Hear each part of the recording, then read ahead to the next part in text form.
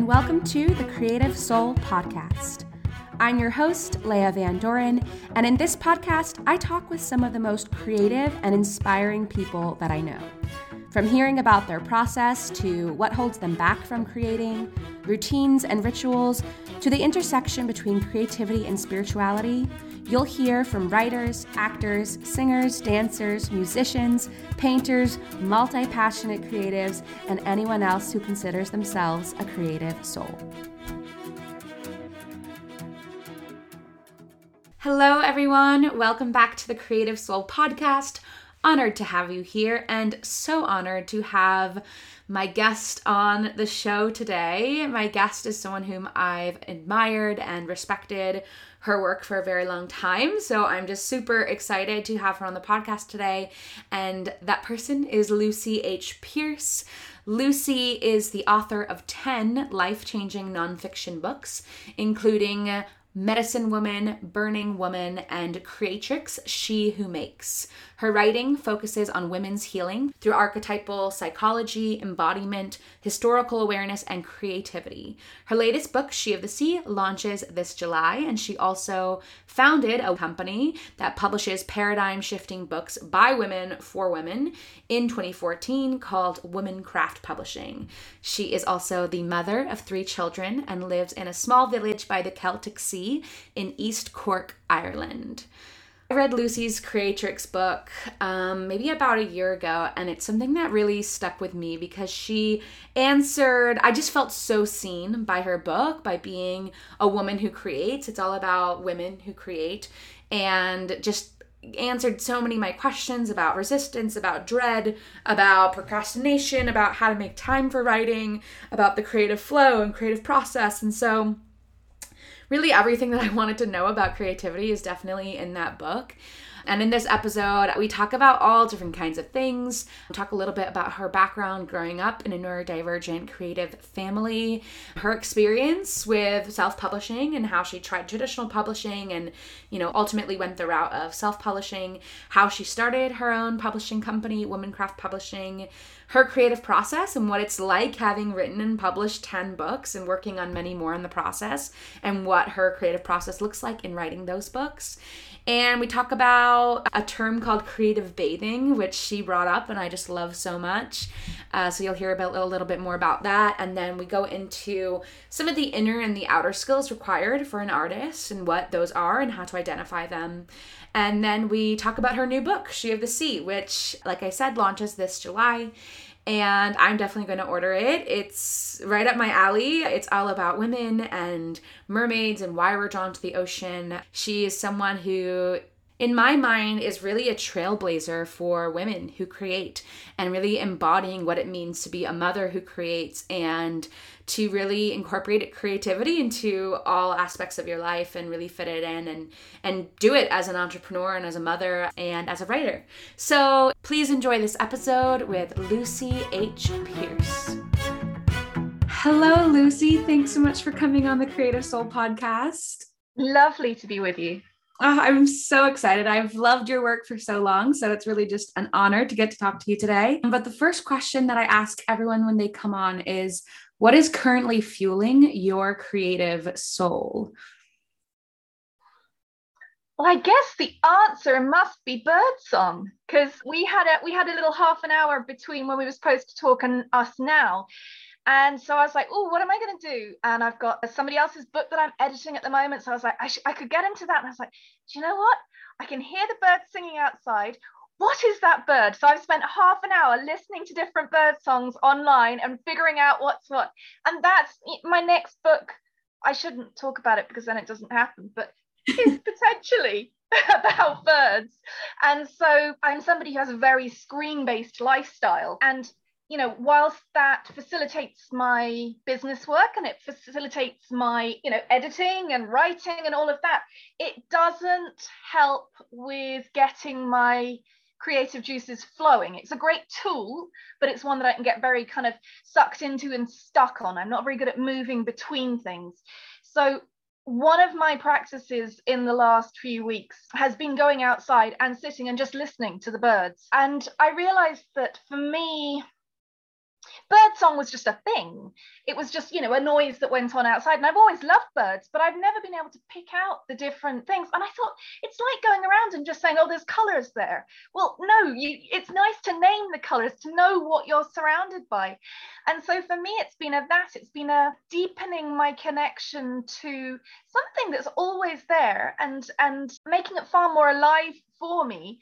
And then that's fueling my creativity. I'm painting birds, I'm drawing feathers, I'm writing about birds, but it's going back to source. It's going back to the main thing, which is outside my window calling to me saying, come out and listen. Oh my gosh, I love that. That's what a beautiful chance to drop into like the presence, and in the presence is where the creative juices flow. I was thinking the same thing about trees lately, and how I don't even know the names of the trees in my backyard. And I'm like, something's wrong there. If I can't name the trees that are there, it's like we take those for granted. But when we kind of interact and become more present with our surrounding, that's when, you know, a whole world of like depth and richness and complexity opens up to us, which I find also fuels my creativity. So I love hearing that.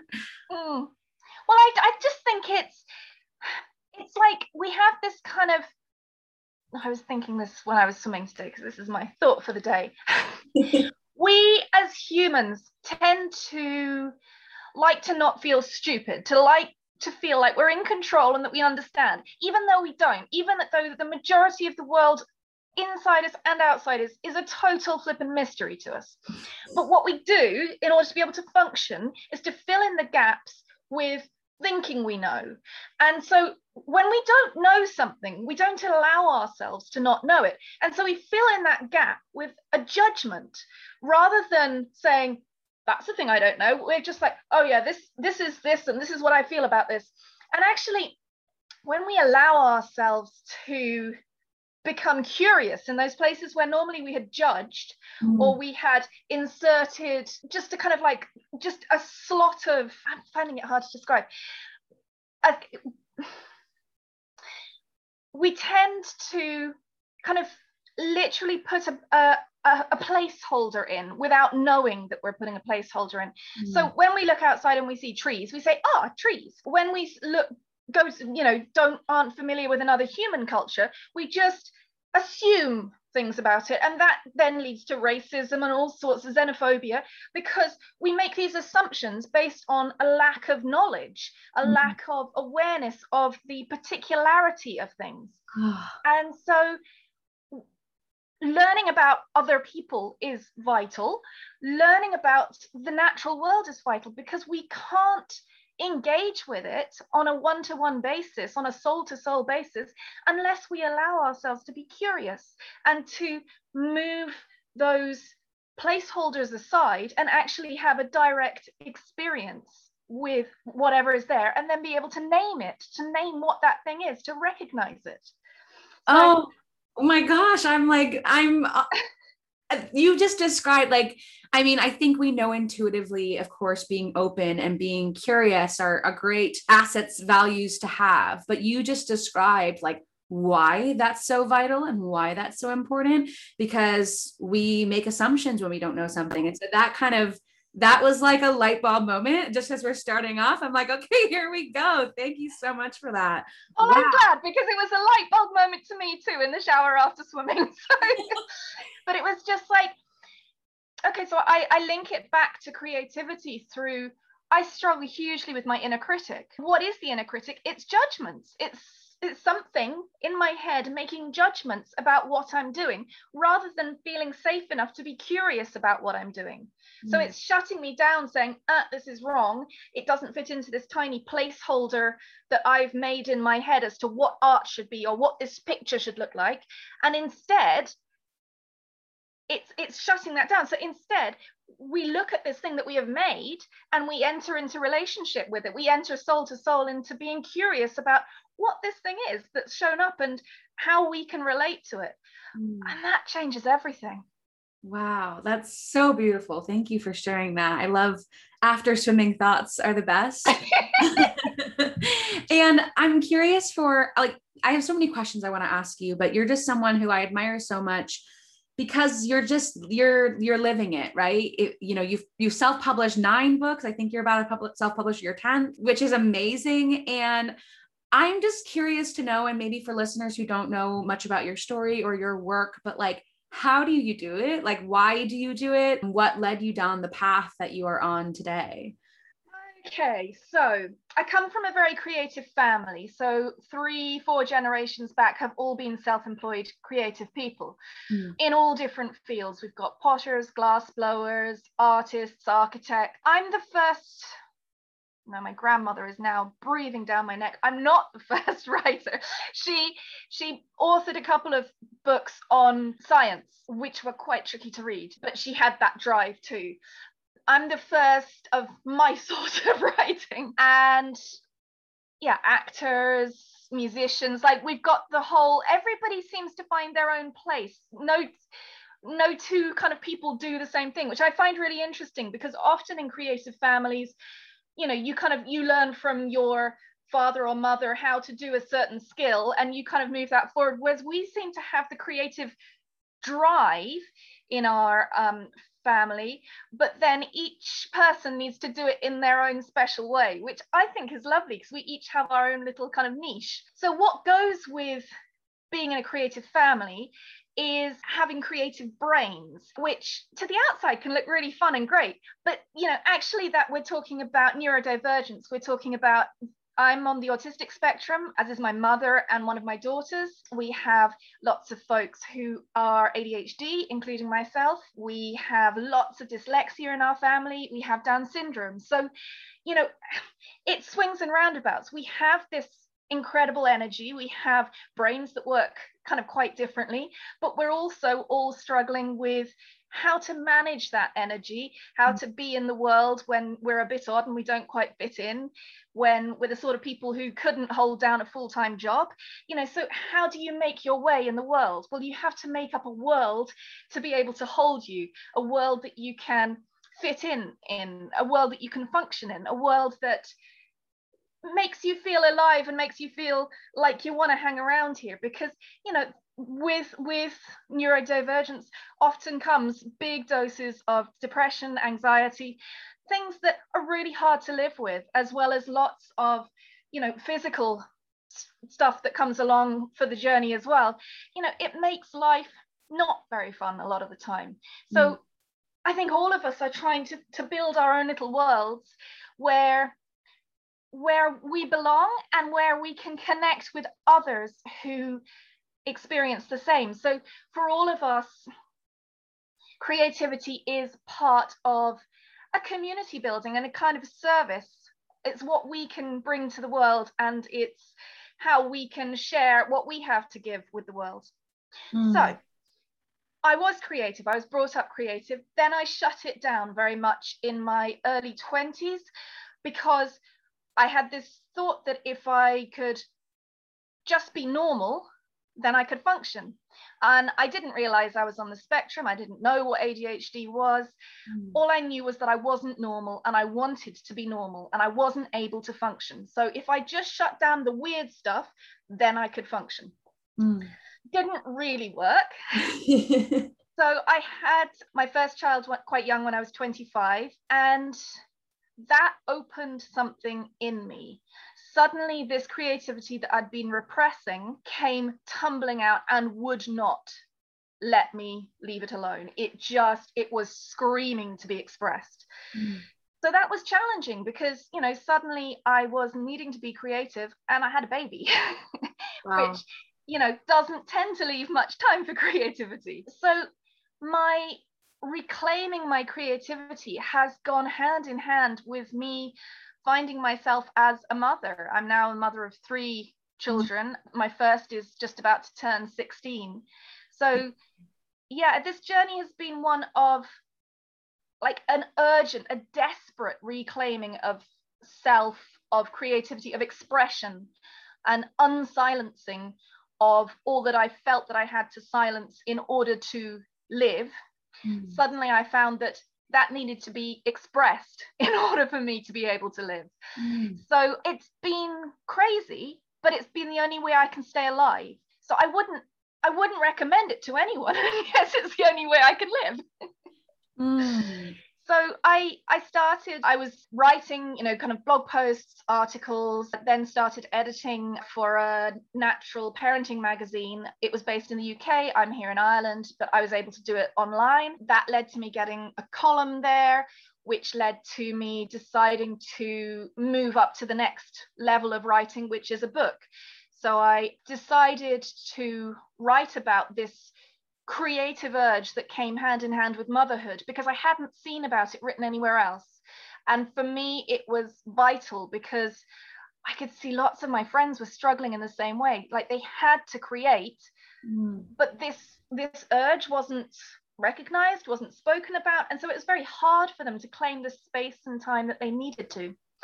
So I sent that off to publishers, and being impatient and very anxious, I wrote another couple of books in the meantime to keep my mind off that, which I was just going to self-publish them on my blog, as a little freebie, sign up for my newsletter and you get an ebook.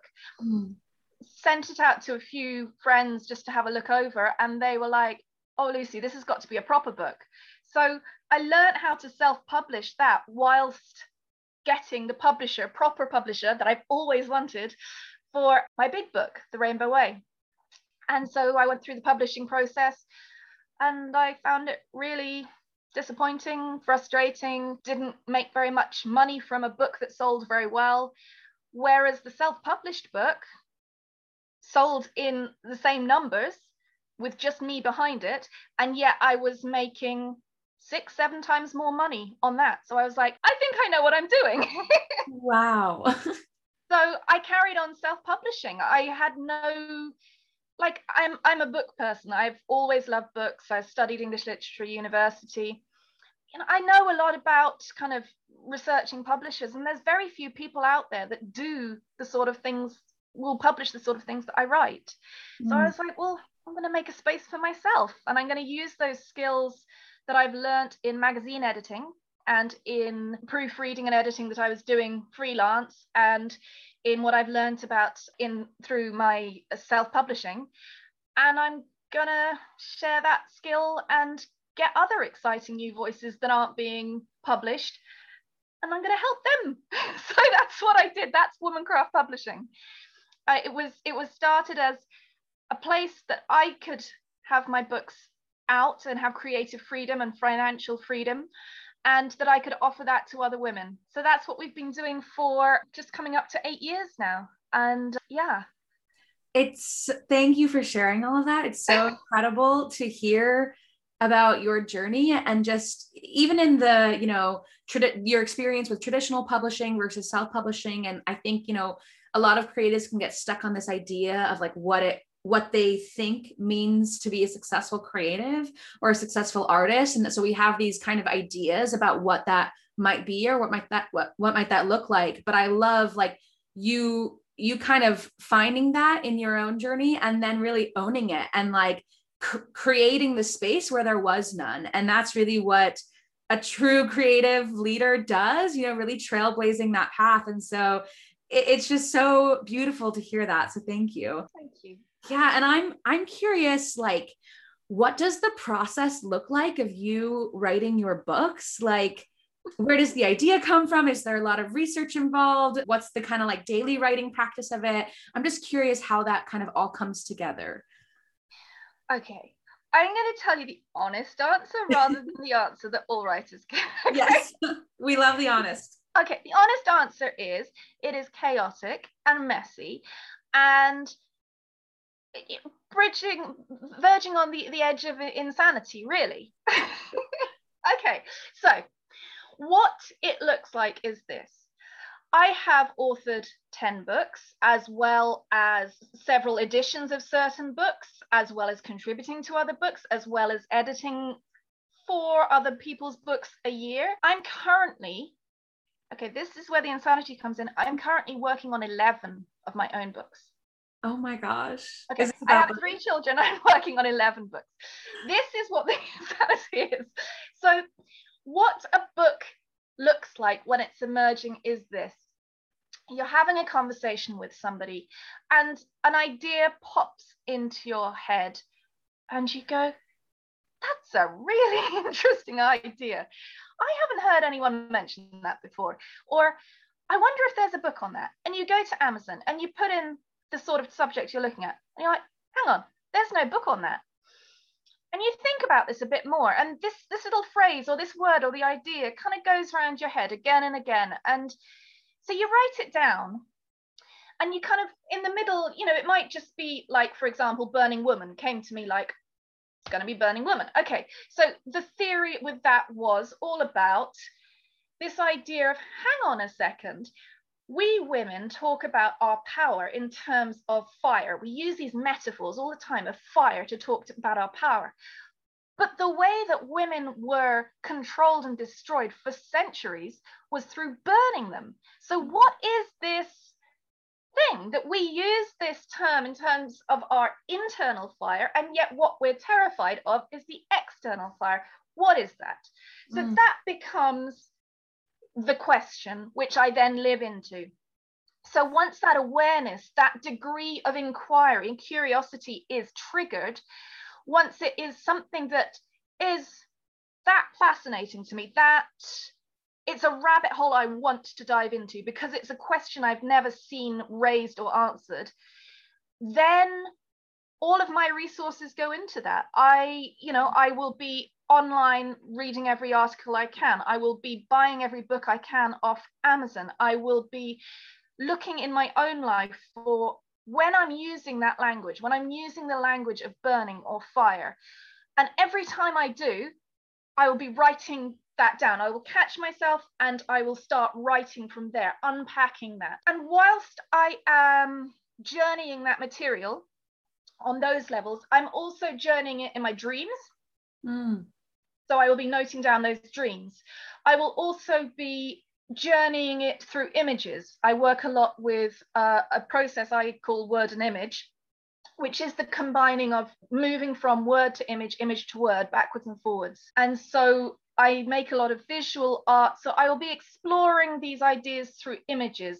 Then I'll be reflecting back on what came up for me whilst I was making those images. So all of this is happening on many levels. So the intellectual research level, the deep kind of unconscious coming up dream level. I'm looking for how the unconscious then comes out in my daily life. You know, what little kind of symbols am I suddenly noticing? What things happen? What synchronicities occur? So I become like a detective basically in my own life and out in the world, finding everything I can, like a magpie, finding everything I can, which to me is connected to this, and bringing it back to my nest. Then, like, that's the nice part. The gathering phase. Then you've got to organize all of that. Then you've got to find a way to structure all of that information in a way that is engaging, in a way that is interesting, in a way that is accessible. So then you are having to have this illusory conversation with this unknown reader who is always there in your presence as you are sorting out this material, as you are deciding how to structure it, what they need to know first, what they need explaining better. And I have this sense once it's kind of down, I'm then moving it around, seeing where the gaps are, seeing what needs to go in. And I'm still journeying it the whole time. So there's still more stuff coming at me that needs to be woven in as I'm going. And then as you're editing and like, you know, people, my dear father writes books too, and he's come to it very late in life. And he has this belief that you sit down, write a book from beginning to end, and then you never have to look at it again. For me, each of my books, you know, I have read through the material 50, 60 times. Like, you get so fed up with reading it in one level, but it's like squeezing a tube of toothpaste to me. You're kind of squeezing it and it's all going through, and you can kind of, it's flowing, you understand, it's clear, and then suddenly you hit this bit where there's no toothpaste coming out and you're like, what's happened there? So you have to back up and then keep on going. So it's a very energetic process that I use, which I kind of use another sense inside myself to see where the flow is and where it stopped. It's not something I've ever learned from anybody. It's not something I've ever seen written about. So I've written a book about it. But it's a very intuitive process at that stage. And then, then there's just the practical things of fact checking, end notes, footnotes, proofreading, all of that. But the main bit for me is first in living the material and researching it, and then in structuring it, in finding the flow with the material that connects to your reader. Does that answer the question? That was a lot of words. Yes, absolutely. Thank you for sharing that, because that's so helpful for me to hear as a creative, and like just when others share their process, because it is such an intuitive process, and different and specific to each person, but kind of hearing how others do it is always so helpful. And the question that comes up for me, because I think this is something that I deal with personally, is like how to know when to stick with an idea. I think it takes a lot of really like focus and maybe boundaries to not let like other distractions come in. I find for myself in my own work, like, I'll have a brilliant idea and then I'll research it and get really excited about it, but then let it go and like not touch it after, not touch it again. And because I'm not so excited about it anymore, it's like I don't have that kind of discipline to kind of stick with it and see it through. And so have you experienced that in your own creative life and work? And how do you deal with that? Not really. What I tend to do is have too many projects and not enough energy.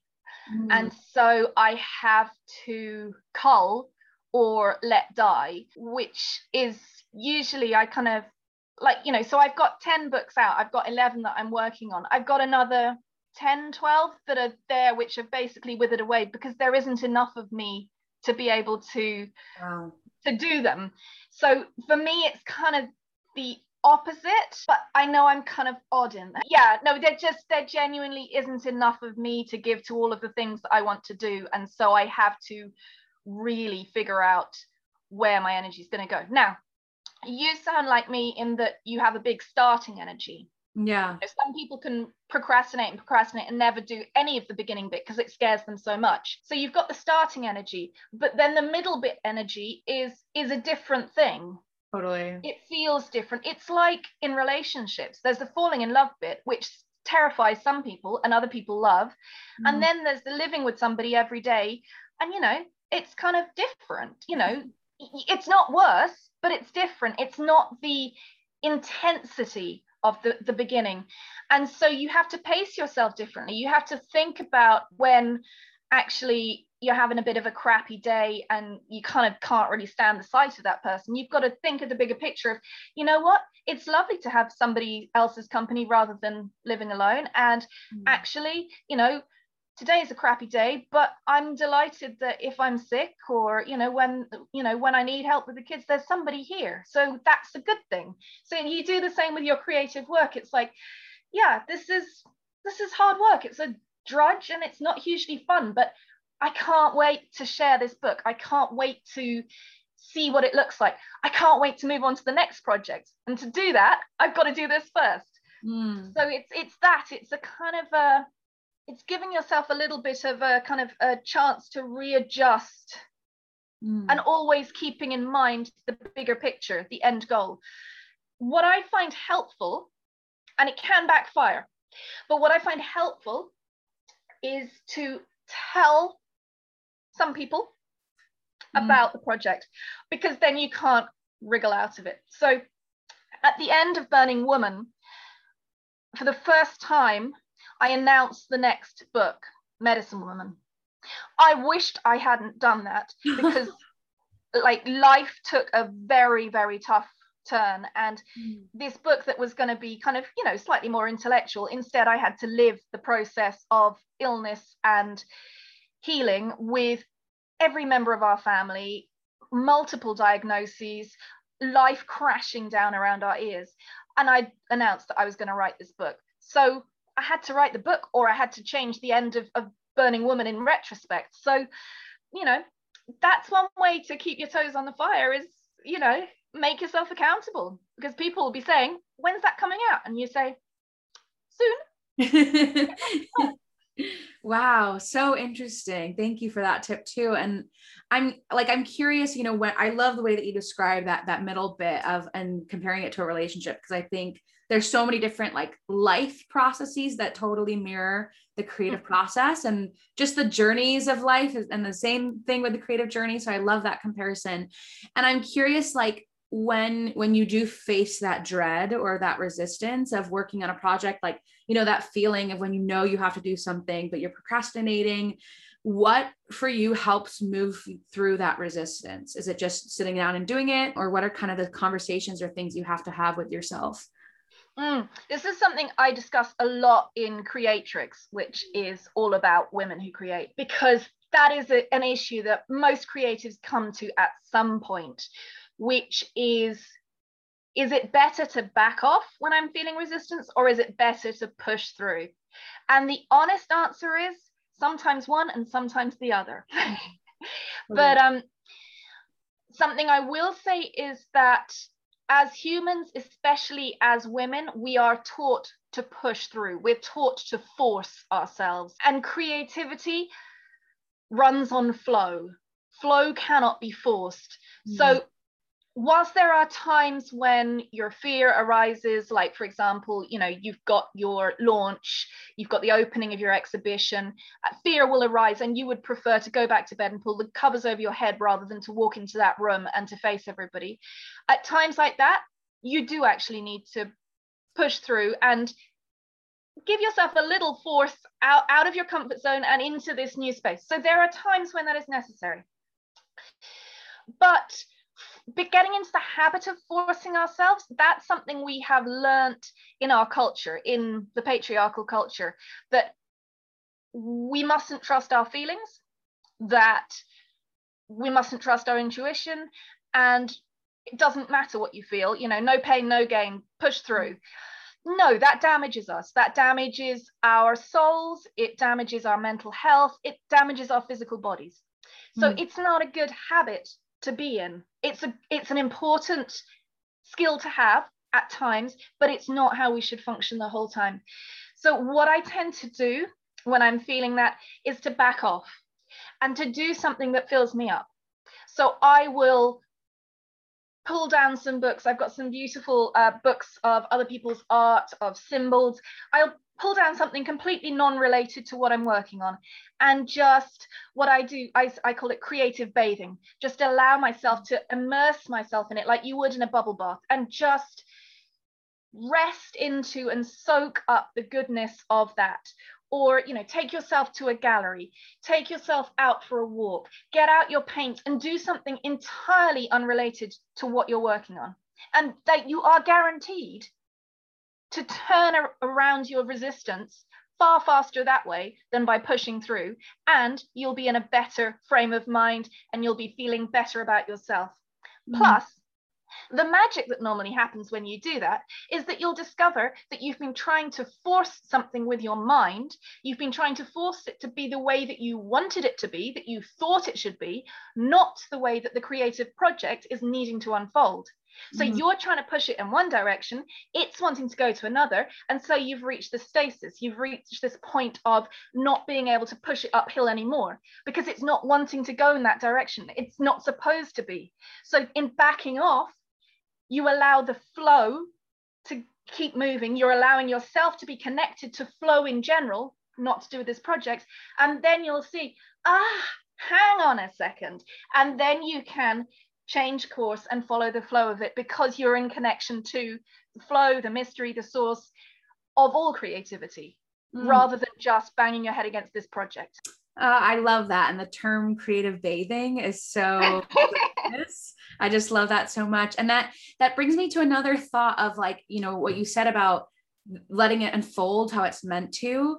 And also what we were talking about earlier about like kind of sticking to your end goal of the vision of the project. And so I'm curious how it works for you, like whether you have this like very specific vision of what the book is and like, how do you stick to that end goal while also leaving room for like allowing it to be what it wants to and kind of shifting and moving direction? That's a really good question, and it's a really well done for picking up those two things. Okay, so for me, I believe that each project has its own soul, has its own life force. It's like each of our children. They come in as themselves. You know, the stupid parent will try their hardest to force a child to be as they think they should be. The reality is that each child comes in with their own personality, their own strengths, their own weaknesses, and has their own life ahead of them. I believe that is true too for our creative projects, our creative babies. So I believe that our job as creatives is to listen to the idea that's coming through and to be as respectful and dedicated to it as we can in allowing it to be as it needs to be in the world. We are offering it our voices, our abilities to come into material form, but we need to respect what it is. So therefore, when I'm talking about holding the bigger picture, for me, that is, I've said that a book will come out. But what that book is precisely, that's up to the soul of that book and how well I can connect with that and how open I am to doing the work that needs to happen to make that happen. I cannot set the parameters for what that is. The book sets those parameters. The soul of the work sets those parameters. And I'm always listening to it and I'm always following its lead. So when I'm telling you about squeezing through the tube of toothpaste following the flow, that's because I'm not structuring it the way I think it should be structured. I'm structuring it the way that the work is already structured. It's just that I'm having to intuit it using these strange inner skills that I have, which are pretty rusty because it's not the way the world works. And I'm having to then translate it into a way that the world works and that people understand and our normal forms of communication and language and images and books. So it's basically, as a creative, I am a channel or a translator. I'm not in charge of the process, but I am in charge of making sure that the product at the end is loyal to what the soul of the creative work should be. Yeah, again, beautiful, because I love that idea of being the creative channel, and it's not like us, making it work. It's more of us being open and available to how it wants to be arranged. And we have to apply, like, our job as artists is to hone our skills to make it the best it can be. So we have to keep our hand in terms of reading and knowing what styles are and what's available to us out there, in honing our skills, in increasing the amounts of media we might be able to use, in using the tools that we have, and and making sure that our craftsmanship is good. Because if it's messy and shoddy, if we use a style that isn't aligned to the soul of the work, then it won't reach people, so it won't have done its job. So we have a responsibility. It's not just like we can just kind of sit there and it'll all flow through us. Like there is a lot of human work that we are responsible for. Yeah, when you say like inner skills, both inner and outer skills, what do you mean by that? Okay, so when I hear a voice inside my head that tells me the title of a book, when the ideas for a paragraph are flowing through my brain, that's an inner skill. Because you could hook me up to any brain reading thing that you'd see a light firing, but you wouldn't see the words burning woman like going across my head. So I have to be able to sense internally and receive this information. I'm not interested in where that information comes from to a large extent. Some people like to kind of give names to, the sources of where to me, it doesn't matter. It could be my unconscious, it could be, whatever. But I still have to be able to decode this information and turn it into something on a page in front of me. So that's the inner work. It's the unseen and unseeable thing of having an idea, hearing voices, seeing images, seeing symbols, putting images and symbols together. It all happens internally. No one sees that. No one knows that it's happening inside until you either say it, write it, paint it. Nobody knows. It's completely invisible work. So that's the inner work. Whereas the outer work is, is tuning your violin before you start playing. It's practicing your scales before you start playing. It's making sure that all your paints are set up, that you have a clean jar of water, that you've got good brushes, and you know how to use different brushes. So that's your outer skills. But bringing the unseen into the scene, and like bringing the thought and the thought into form and expression. And so I'm curious, like, do you have a daily creative practice? Like, what would you kind of determine as that daily creative practice, and what does that look like? Okay, so sorry, this is the second part of the question that you asked earlier, which I said, do you want the real answer to? The real answer is I don't have that. The real answer is that it looks different every day. But what I do is that I have made a deal with my creative urge that any time it emerges, I will honor it. So it doesn't matter if I wake up at 3 a.m., I turn on the light and I write down the dream or the thought that is insistently knocking on my brain. Lots of stuff goes through my brain, as you can probably hear, quite, lots of stuff at the same time. But there is something about the creative urge that, for me, it kind of like turns up its volume and it repeats itself again and again, like a thought on loop, where that's when I know that's looking for my attention. It's often not related to anything I'm seeing around me. It's just suddenly it's there and it needs me to note it down. So I have made a deal that I will do that. So my dear children, we can be driving along in a car and I'm like, right, grab whatever piece of paper you can, start writing. And I will be dictating to them as I'm driving along, because this thing is insisting it needs to be written down now. So a lot of my books get, written on backs of envelopes and in journals and, shopping lists. And, because a lot of people, I think, put this emphasis on creative practice as something you do for an hour a day in the morning and you have to show up. And for me, that's force. For some people, creating space, creating time and showing up there, that is the most important thing for them, to kind of to ring fence that time so they can show up and whatever emerges. I now have a life where, because I'm self-employed, I have a large amount of freedom in my day. So rather than forcing that, what I do is to honor the creative urge when it needs to come up. And there will be seasons in my life when I spend weeks painting and then I might not paint again for a year. There will be times when I am writing a book and it's coming through fast and my husband knows the crazy look in my eyes. And, I will do hours and hours of writing, but then I might not write again for 6 weeks.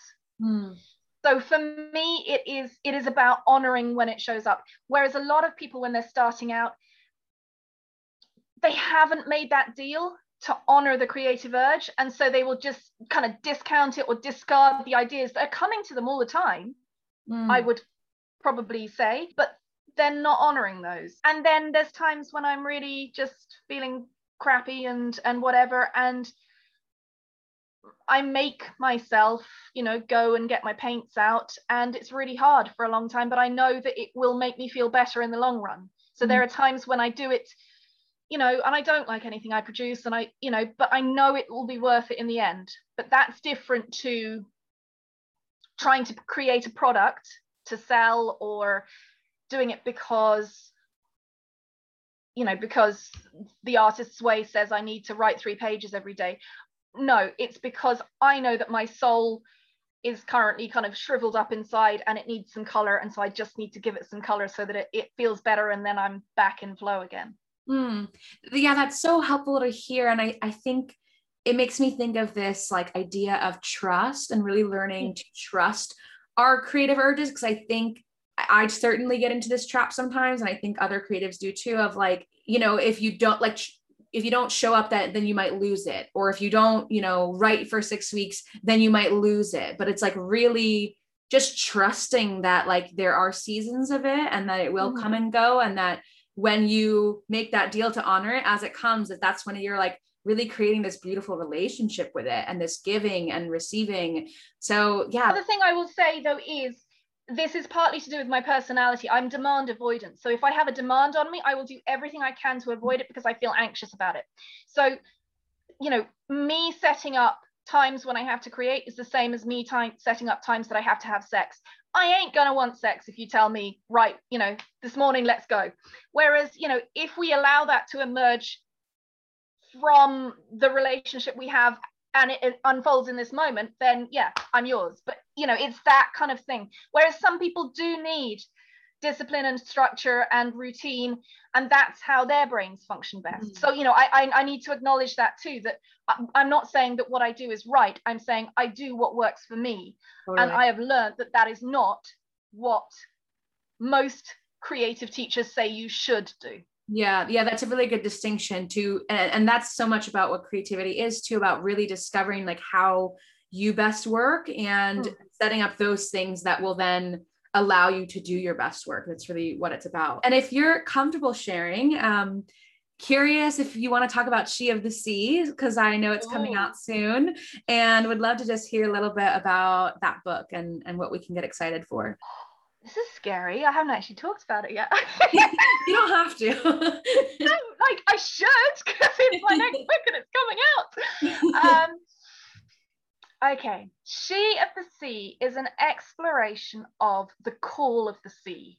What it is that enchants us, that calls us to the sea, the water, but not just the sea and the water, but also like the shore, the shoreline, shells, pebbles. What is it that a huge amount of people find really magnetic and healing about the sea, the shoreline? What is that? So that was my kind of guiding question. So there's many, I approach it from many different ways. There's the biological, kind of the evolutionary, there's the spiritual, there's the kind of the soul level.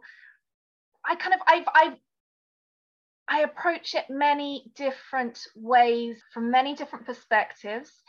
And I've invited, I think in the end, there's 30 other women to bring their reflections of what the sea means to them. Because like fire, Burning Woman was about fire.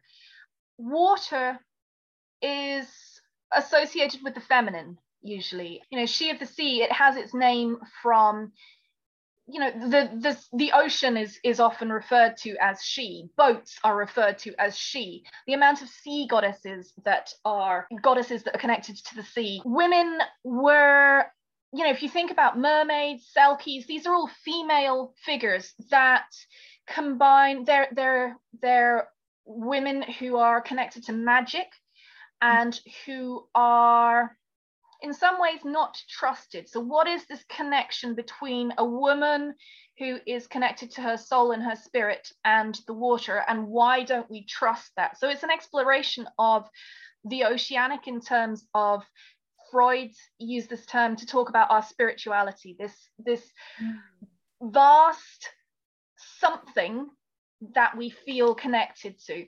So it's an exploration of what this is, and it's big. It's so hard to describe it because it touches on mermaids, selkies, seaweed pebbles, suicide attempts, water birth, poetry, God, magic, environmentalism.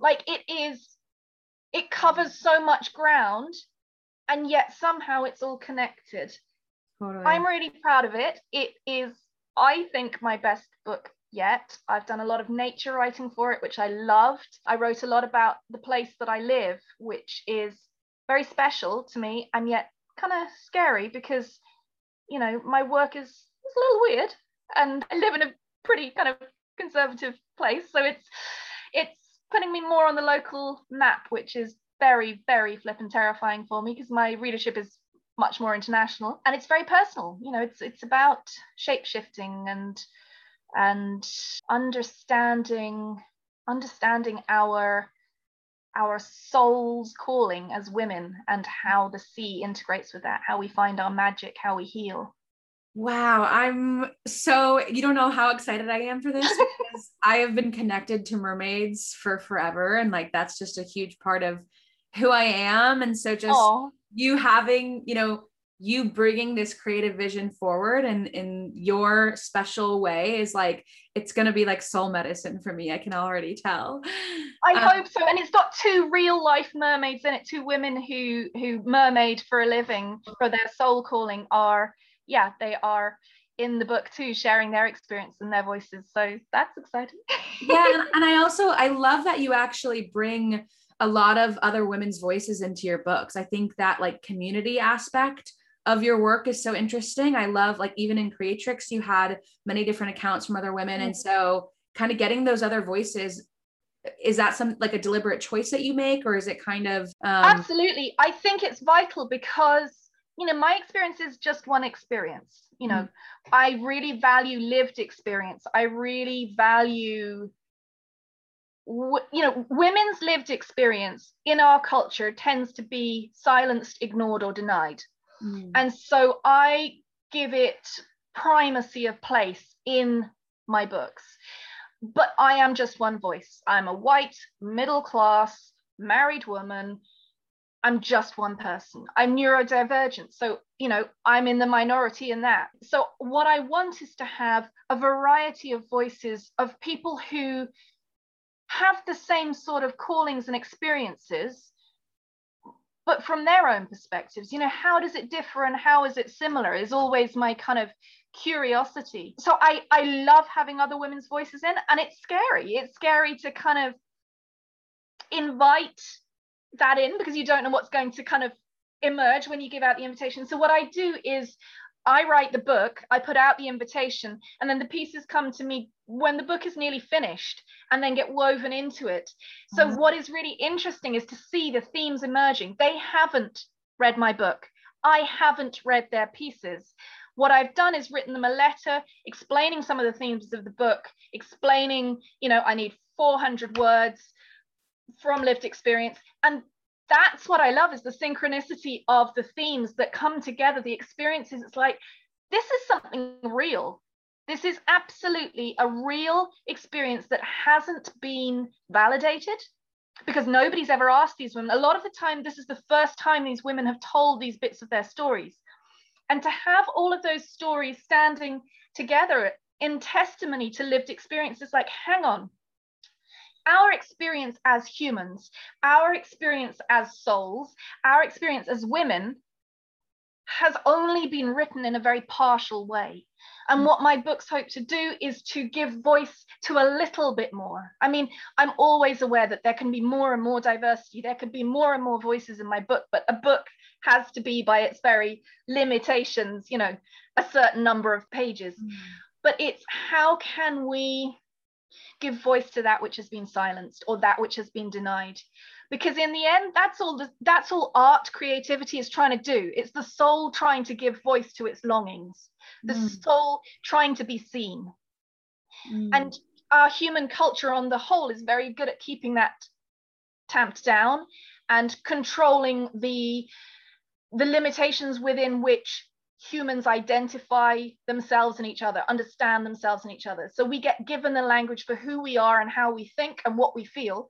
And that tends to be very small and limited. Whereas actually, who we are and what we feel tends to be much broader, and a lot of it is unspoken.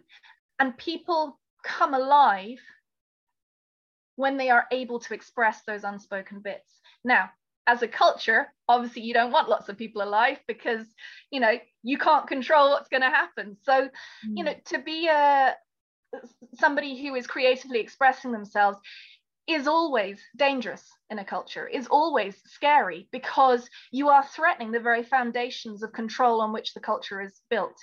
So I've got this book coming out and I'm absolutely shitting myself, because I'm giving voice to what I've never been able to speak before. So here we go, doing it again. Wow, such a beautiful example of like how the creative life is lived in real time. And I love that piece about like giving voice to the voiceless, having these different perspectives. And yeah, just the way that all comes together is so, you're doing it. I'm like, this is what it is. And this is how it should be in a way.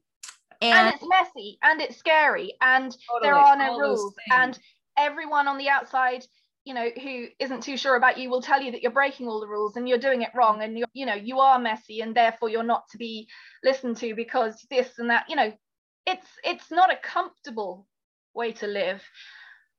But in my opinion, it's the only way to live. Yeah, it comes back to that kind of like what you said in the beginning of our conversation of like this life or death, that this, it's not just like, yeah, this mundane, this whatever. It's like, no, the stakes are so high. This is the only way to live. And so I think that's what makes the work so relevant and so personal and so revolutionary. I mean, yeah, all of those things. And one of the things I love talking about on this podcast is sharing creative resources with others. And so whether that's books or things that you're really inspired by or things that you always go back to, what are kind of the things that you want to share with us? Ooh, okay. So I'm going to share with you my birdsong app first. It's called BirdNet. Yes. BirdNet, okay. Yeah, it's an app which is free and you can get it on all platforms. And it is by Cornell University.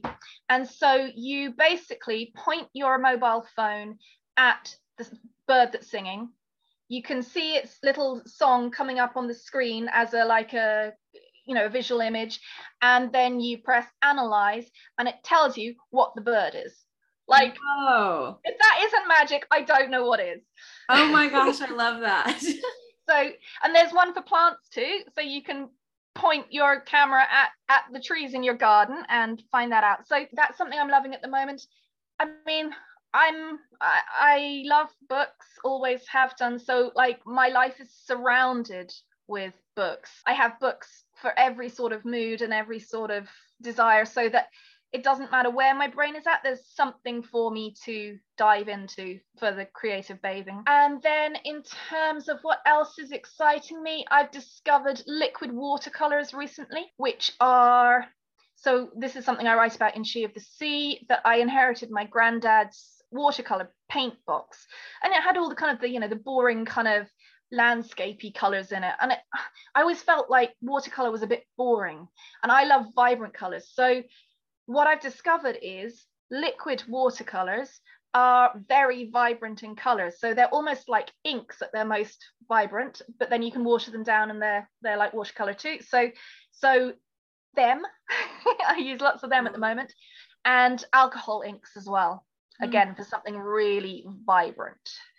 So for me, I need words around me, I need color around me, and whenever I have a little bit of extra money from something that's done well, say a book launch or something, I invest it into some art by other female artists, so that I have more women artists work in my house, and I'm supporting women artists. So I do that. I love that so much. Thank you, Lucy. And then where can people find you if we want to pre-order or order She of the Sea? What's the best way to connect with you? So my website is lucyhpearce.com, and you'll find my blog, more about me, about my books, about my art and work, other podcast interviews and stuff there. womancraftpublishing.com is where all of our books are, and you will be able to pre-order She of the Sea from there until the 9th of July. And then after that, it will be available everywhere, Amazon, all the other places, from the 30th of July. So pre-orders are something that we always offer. They're a way of us being able to make a fair price at a new book. People get a signed copy, they get an exclusive bookmark, and then there's always little offerings that go with it that are exclusive to that. So this is membership of the She of the Sea Facebook group. There's a playlist that goes alongside the book, and some people will get signed images, and one person will get one of my watercolors. So Oh my gosh, so exciting. Okay, we'll definitely put all of those links in the show notes. And just thank you again. I'm like feeling so rejuvenated and inspired after speaking with you, and just admire you and your work so much. Thank you so much. I hope you enjoyed that episode, and thank you so much for listening. If you liked this episode, please feel free to share it with a friend and tell them what inspired you.